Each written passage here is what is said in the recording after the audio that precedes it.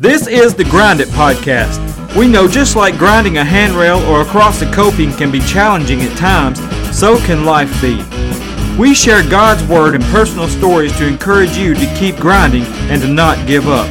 It's time to grind. So here's the old school skateboarder himself, Randall Tucker. Welcome to the Grind It Podcast. Today I'm going to start this podcast off by admitting something to you that's quite embarrassing to me. I admitted when we first started the book of Romans that I had never really dived into the book of Romans and broken it down quite like we are in this podcast. I have read it several times, but like I said, I've never really studied it like I have other books of the Bible. We have finished the first 5 books of the book of Romans, and today we're going to start Romans chapter 6. Now, chapter 6 has something in it that people jump real quick to when they're preparing to share the gospel with somebody or they're trying to convert somebody to Jesus. And that topic is baptism. Now, it's easy to turn to Romans chapter 6 to explain to someone what baptism is all about and how we are buried with Christ, as we say, because Paul talks about being put in a watery grave and coming out a new creation in Christ. And that's 100%. I'm down with that 100%. I'm not taking anything away from what Paul says and what baptism is whatsoever. But since I have been studying the book of Romans and breaking down these chapters and in breaking down chapter 6, to keep it in context, I don't believe this chapter is about baptism whatsoever. Yes, it's mentioned. Yes, it's explained what baptism is and what it does.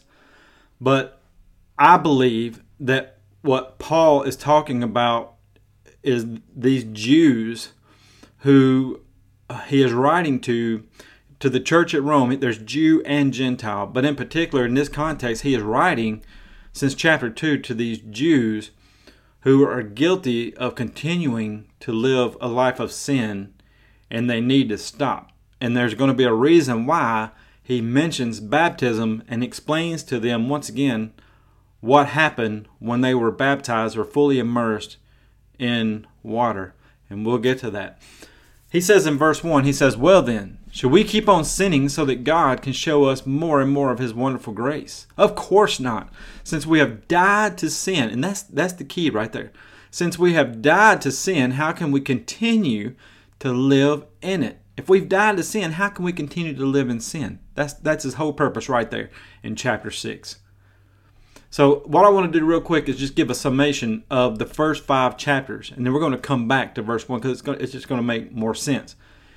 In chapter 1, Paul talked about how the people rejected God and chose to live in sin. That's when he was talking about the homosexuals, the women sleeping with women, men with men.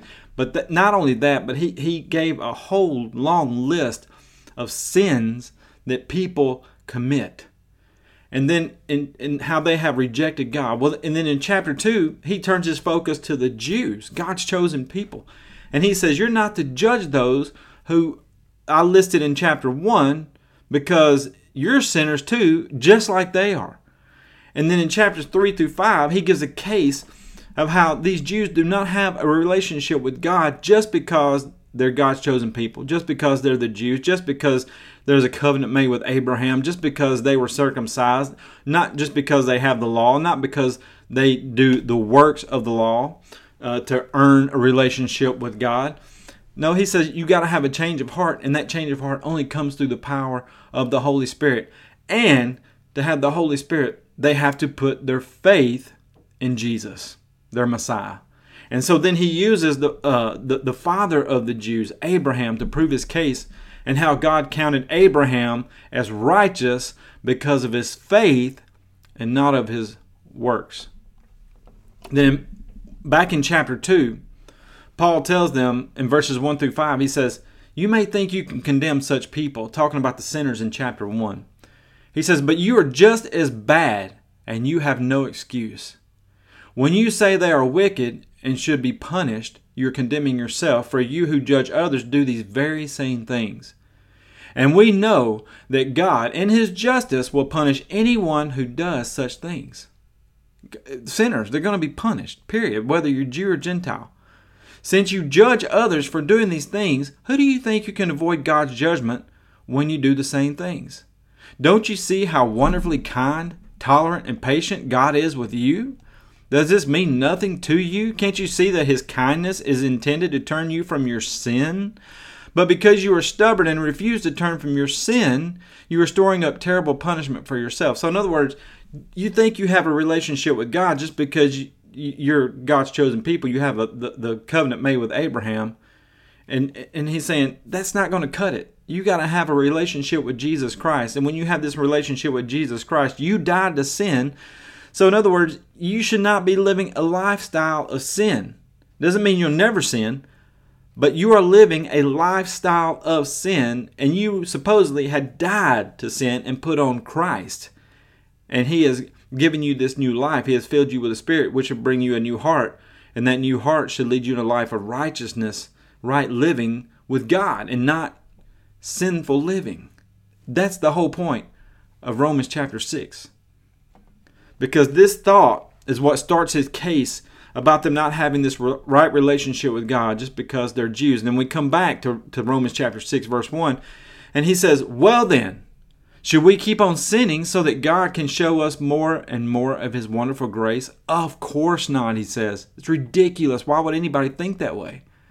Because since we have died to sin, how can we continue to live in it?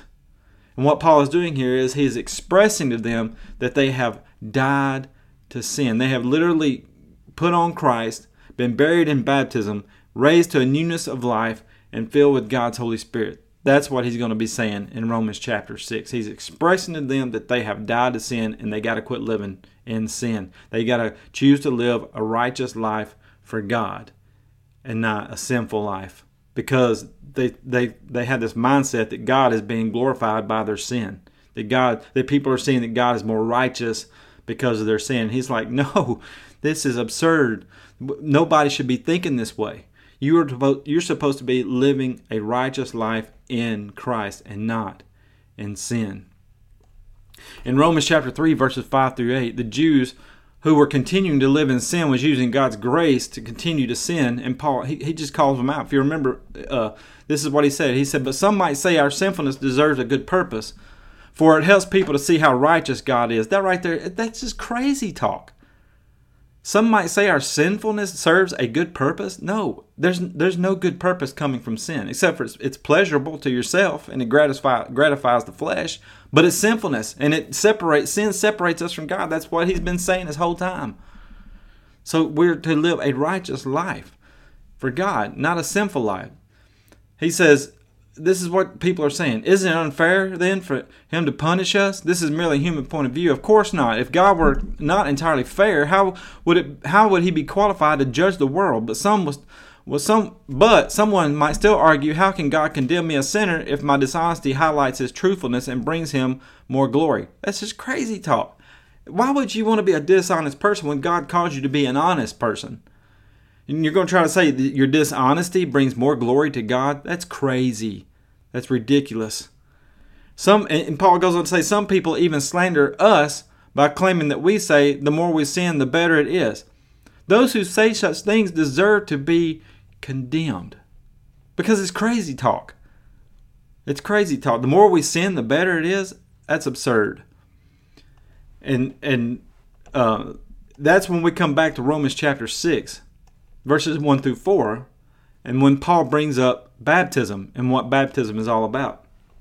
He says, well then, should we keep on sinning so that God can show us more and more of His wonderful grace? Of course not, he says. Since we have died to sin, how can we continue to live in it? You died to sin. Quit living in it. Quit living a lifestyle of sin. How do we die to sin? Luke chapter 9, verse 23. Jesus, and this is just one verse out of many. But Jesus says, if any of you wants to be my follower, you must give up your own way, take up your cross daily, and follow me. You see, our way, our desires are sinful. They're going against God and what God wants us to do. That's why Adam and Eve so easily took of that fruit and sin entered in. And when that happened, that's just what we want to do. We want to gratify our flesh. We want to do what's pleasing to ourselves. But when we come to Christ, we crucify those fleshly desires and we nail them to the cross, just like Jesus was nailed to the cross. That's why he says, take up your cross and follow me. He says, if any of you wants to be my follower, the first thing you got to do is give up your own way. And if we're giving up our own way, that means we're putting on somebody else's way. We're giving up our desires and we're putting on Christ's desires. And he says, take up your cross daily, every day. Paul says, I die daily. Every day we have to make a decision. When we get up out of the bed and get going, we have to make the decision. I am going to live for Jesus today. My life is going to glorify God today. Does that mean we're not going to sin? No, we're going to sin because that's what we do. But there's a huge difference in living a lifestyle of sin and accidentally messing up every now and then. Huge difference. Our desires, our gratifications, we want to be, instead of pleasing ourselves, we want to please the Lord. We want to please God because he died on the cross for our sins, and we want to go to heaven and be with him for eternity. So we have to crucify our desires, just as our selfish desires, our fleshly desires, just as Jesus died on the cross. Because that's what happened on the cross, death. Jesus died, and he was buried for 3 days, and on that third day he rose from the grave and came out alive. And that is what baptism is all about. Verse 3, Paul says, or have you forgotten that when we were joined with Christ Jesus in baptism, we joined him in his death? For we died and were buried with Christ by baptism. And just as Christ was raised from the dead by the glorious power of the Father, now we also may live new lives. So baptism is a grave, Paul says. We come to Jesus because we put our faith in him. That's what he's been saying to the church at Rome. You got to put your faith in Christ. Abraham was justified by his faith, not his works. And he says, you got to put your faith in Christ. So we come to Jesus because we put our faith in Jesus, which would be very difficult for Jews back then because they thought Jesus was a blasphemer. Many of them wouldn't even mention the name of Jesus because they thought they were blaspheming God. But he says, if you want to have your sins forgiven, you got to come to Jesus. You got to put your faith in him. And then we're baptized in a watery grave. We're fully immersed. We're dunked. We're put under a pool of water. We go totally under the water. And just like Jesus was placed in that tomb for 3 days, we don't hold people under the water for 3 days, but we hold them under the water for just a second or two, and we bring them back up. And just like Jesus rose up out of that tomb on the third day alive and showed himself alive many times over, and then 40 days later ascended back to the Father, we come up out of that watery grave. Our old man has been buried with Christ in that water, and we come up a new creation in Christ, and we're filled with the Holy Spirit. And Paul discusses this in verses 6, 1 through 11. He says, since we have been united with him in his death, we will also be raised to life as he was. So baptism then, it unites us in Christ's death. So if you've never been baptized, you need to think about that. Since we've been united with him in his death, we will also be raised to life as he was. We know that our old sinful selves were crucified with Christ so that sin might lose its power in our lives. There's the key right there. Because we're now in Christ. We put our faith in Christ. We've been baptized in a watery grave. We've come up out of that watery grave, a new creation in Christ. Now sin will lose its power in our lives because we're going to be feeding the Spirit and not the flesh. That's the key. We know that our old sinful selves were crucified with Christ so that sin might lose its power in our lives. We are no longer slaves to sin. We're no longer slaves to sin. And that's what he's trying to tell these people. You don't have to live a life of sin. Quit sinning. Don't think just because you're sinning that God is being glorified. No, he's not being glorified by your sin. So quit sinning. You've crucified that old man. You've been raised to a newness of life. Quit living a life of sin. And because sin should be losing its power in our lives. We're no longer slaves to sin. For when we died with Christ, we were set free from the power of sin. Set free. That's what Jesus said. Whom the Son sets free is free indeed. We're not held in bondage by the power of sin anymore. So quit living like that. You don't have to do that. You have a choice. Live for Jesus. Choose to do what's right. And since we die with Christ, we know that we will also live with him. We are sure of this because Christ was raised from the dead, and he will never die again. Death no longer has any power over him. When he died once to break the power of sin. But now that he lives for the glory of God. So you also should consider yourselves to be dead to the power of sin and alive to God through Christ Jesus. It's all in Jesus. That is the key. It's all in Jesus. We can't do it ourselves, because for ourselves, we want to go back to that old man. We want to go pick up that old man out of that watery grave and put him back on and live a life of sin. And Paul says, when you came to Christ, you died to the power of sin. You've been set free from the bondage of sin. So live like it. Quit living a life of sin and live a life that is pleasing to God in Christ Jesus. And that's the key, is being in Christ. How did Christ live? Read the Gospels. Go back and listen to the podcast. We've covered every Gospel except for Mark, which we'll probably do after Romans. You want to know how Christ lived? Just read the Gospels and mimic Jesus. And let the Holy Spirit work in your life. If baptism is so important, why do we argue whether or not someone should be baptized? Why do churches even make it an option? So many churches today, even just leave churches out of it for a second, but just talk about individual Christians. Even they too give, what they'll do is they make baptism an option.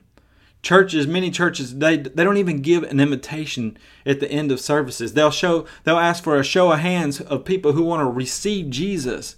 And they'll either say a simple prayer with them, and along with the whole congregation who says this prayer every Sunday, because they do this every Sunday, and they call it the sinner's prayer. Or they'll tell people to raise their hand and go off into some room after the service because they're in a hurry to get that crowd out so they can get the next crowd in.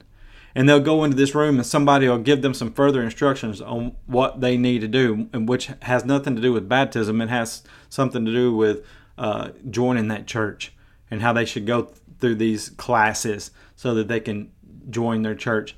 And look, I've been to some of the biggest churches in my hometown of Maryville, Tennessee. I've read these books, and baptism has nothing to do with Romans chapter 6. And when somebody tells you to be baptized because Jesus was baptized, he give us an example? Absolutely not. Jesus was never baptized for the remission of sins.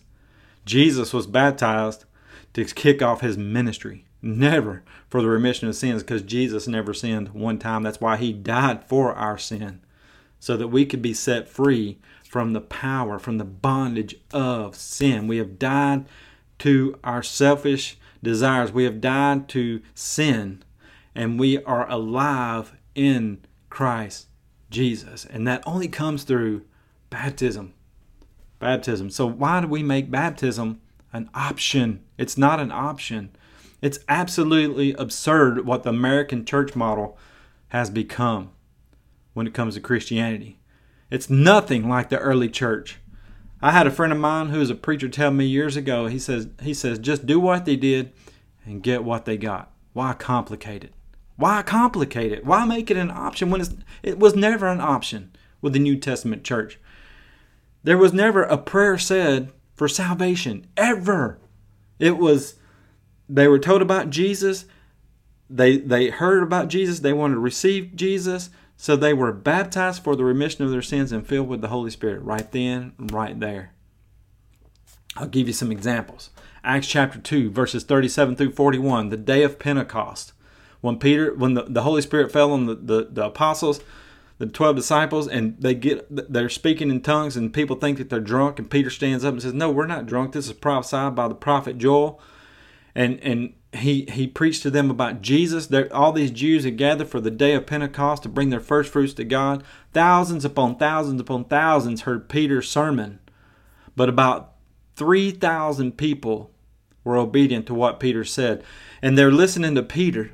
And they say, when they realize that they have crucified the very Messiah that they've been looking for a long, long time, they say, brothers, what shall we do? And Peter replied, each of you must repent of your sins and turn to God and be baptized, fully immersed, in the name of Jesus Christ for the forgiveness of your sins, and you'll receive the gift of the Holy Spirit.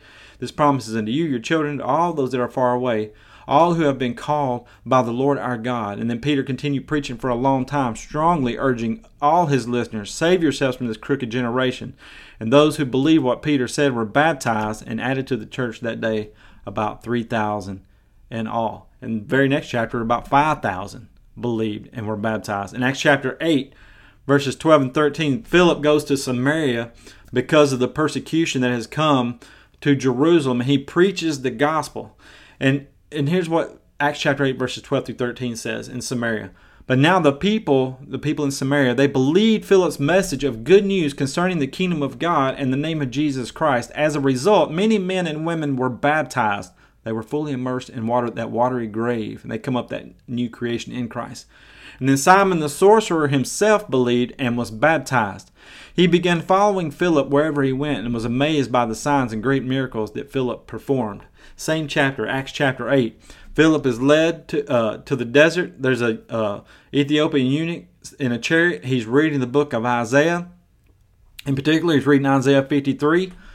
And the Holy Spirit tells Philip to catch up with that chariot and have a conversation with the man inside. And that's what Philip does. And so in verses 34 through 39 of Acts chapter 8, it says, the eunuch asked Philip, tell me, was the prophet talking about himself or somebody else? And so beginning with this same scripture, Philip told him about the good news about Jesus. And as they rode along, they came to some water. And this is out in the middle of the desert, by the way. But they came to some water. And the eunuch said, look, there's some water. Why can't I be baptized? Well, Philip didn't say, well, when we pull enough people together next month, we'll come back and baptize you. Philip didn't say, well, you can just say a prayer and be saved. Philip didn't say, you don't have to be baptized. That's no big deal. No, the eunuch saw the water and he told Philip, he says, there's some water. Why can't I be baptized right now? And he ordered the carriage to stop. They went down into the water and Philip baptized him. And when they come up out of the water, the Spirit of the Lord snatched Philip away, and the eunuch never saw him again, but went on his way rejoicing. Acts chapter 9, Paul himself, the author of the book of Romans, he was Saul at the time because he was persecuting Christians. He hated Christians. He has an encounter with Jesus on the road to Damascus. By the way, he was on the road to Damascus going to persecute even more Christians. And when he had this encounter with Jesus, he was blinded by the light. He was blinded by the light. And so he was sent to Ananias by Jesus. He was given instructions, go to Ananias, and he'd receive his sight. And that's what he does in Acts chapter 9, verses 17 through 19. So Ananias went and found Saul, and he laid his hands on him, and he said, Brother Saul, the Lord Jesus, who appeared to you on the road, has sent me to you that you might regain your sight and be filled with the Holy Spirit. And instantly, something like scales fell from Saul's eyes, and he regained his sight.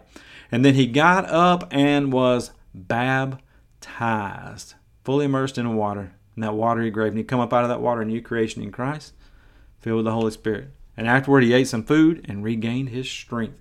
Acts chapter 10, Peter is sent to the house of Cornelius. Cornelius, a Gentile man who worshipped God, but he was not a Christian. He worshipped God. And he only knew the God of the Old Testament. He didn't know anything about Jesus.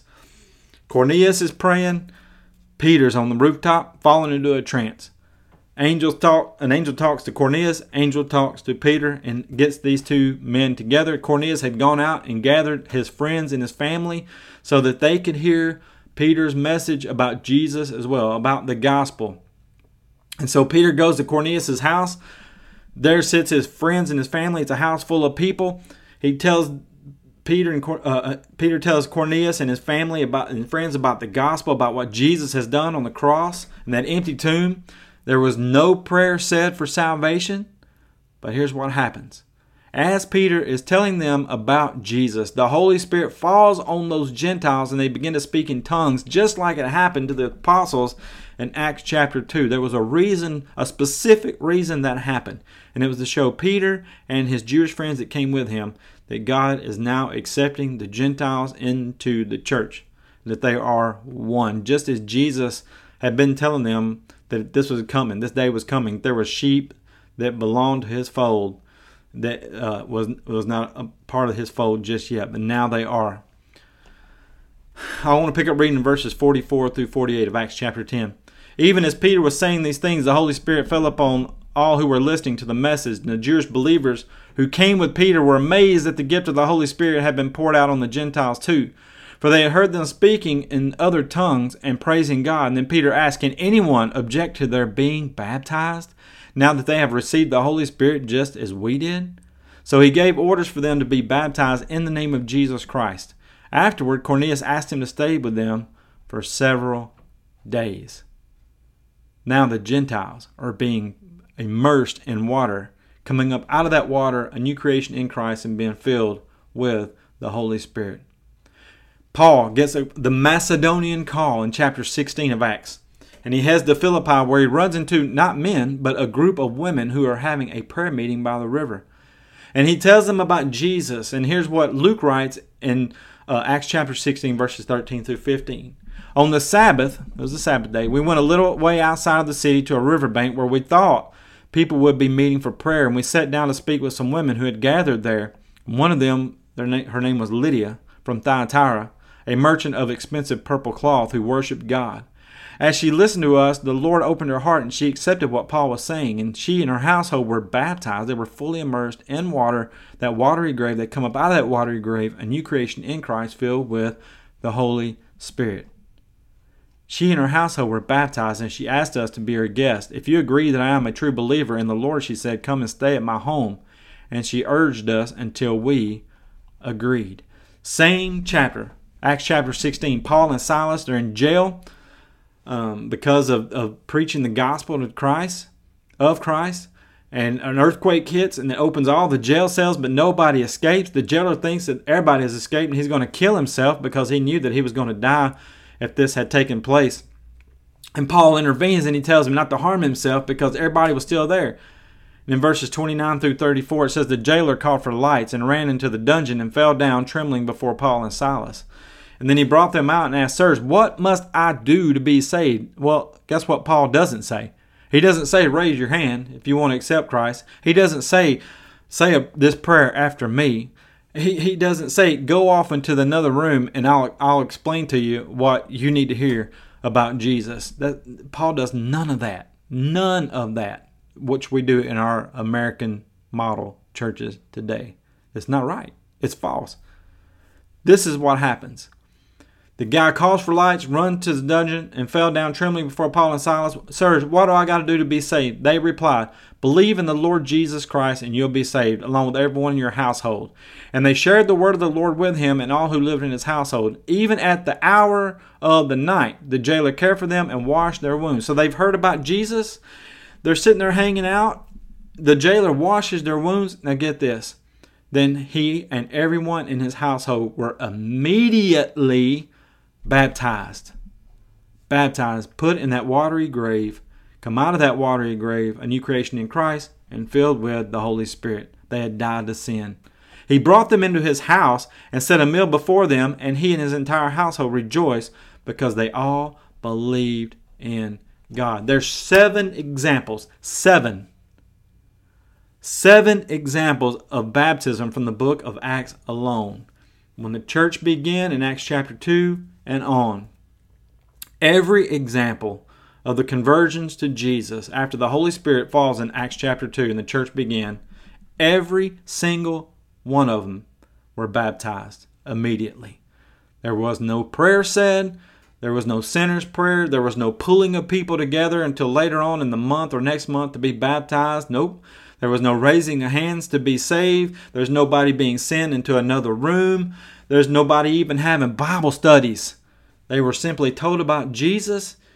They were told the gospel, the death, burial, and the resurrection of Jesus. These people believed by faith, and they were baptized, fully immersed in water.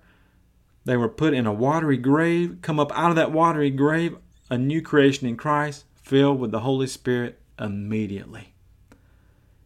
7 examples, and there is not one example of the way the American church model is converting people to Christ today. Not one. So if it's really that simple, and Paul is making such a big deal out of baptism, then why do we complicate it today? Why not just do what they did and get what they got? Why argue about it? Why say if it's necessary or not? It was necessary to the New Testament church. It's necessary today. Do what they did, get what they got, enjoy and reap the benefits of living for Jesus. And knowing that your sins are forgiven, you've been set free from sin, you're living in Christ, you're going to die in Christ and go to heaven and be with Christ for eternity. Why argue it? It's simple. Do what it says, get what they got. Follow the example that is in the Bible. Sirs, what do we got to do to be saved? Repent, every one of you, in the name of the Lord Jesus Christ, and be baptized for the remission of your sins. And you will receive the gift of the Holy Spirit. So this promise is unto you, your children, and all that are far off. Nothing has changed except for the American church model. Do what they did, get what they got. If I can help you in any kind of way, if I can pray for you, any way that I can help you, if you're not even local, I can find somebody in your area that will help you follow Christ, that will help you in your walk with Christ. Anything that I can pray for you about, contact me at thegroundedpodcast@gmail.com, or you can text me at the number that is in the outro of the podcast. God bless you. Thank you for listening today. We'll pick up with Romans chapter 6 in the next podcast. See you then. Thanks for listening to the Grounded Podcast. If we could pray for you or encourage you in any way, please email us at thegroundedpodcast@gmail.com, or you can text us at 865-418-2824. If you're watching on YouTube, please click like and subscribe, and you'll be notified about new episodes. If you're listening on an app, leave us a 5-star review, but most importantly, share the Grounded Podcast with a friend. God bless you, and remember, keep grinding.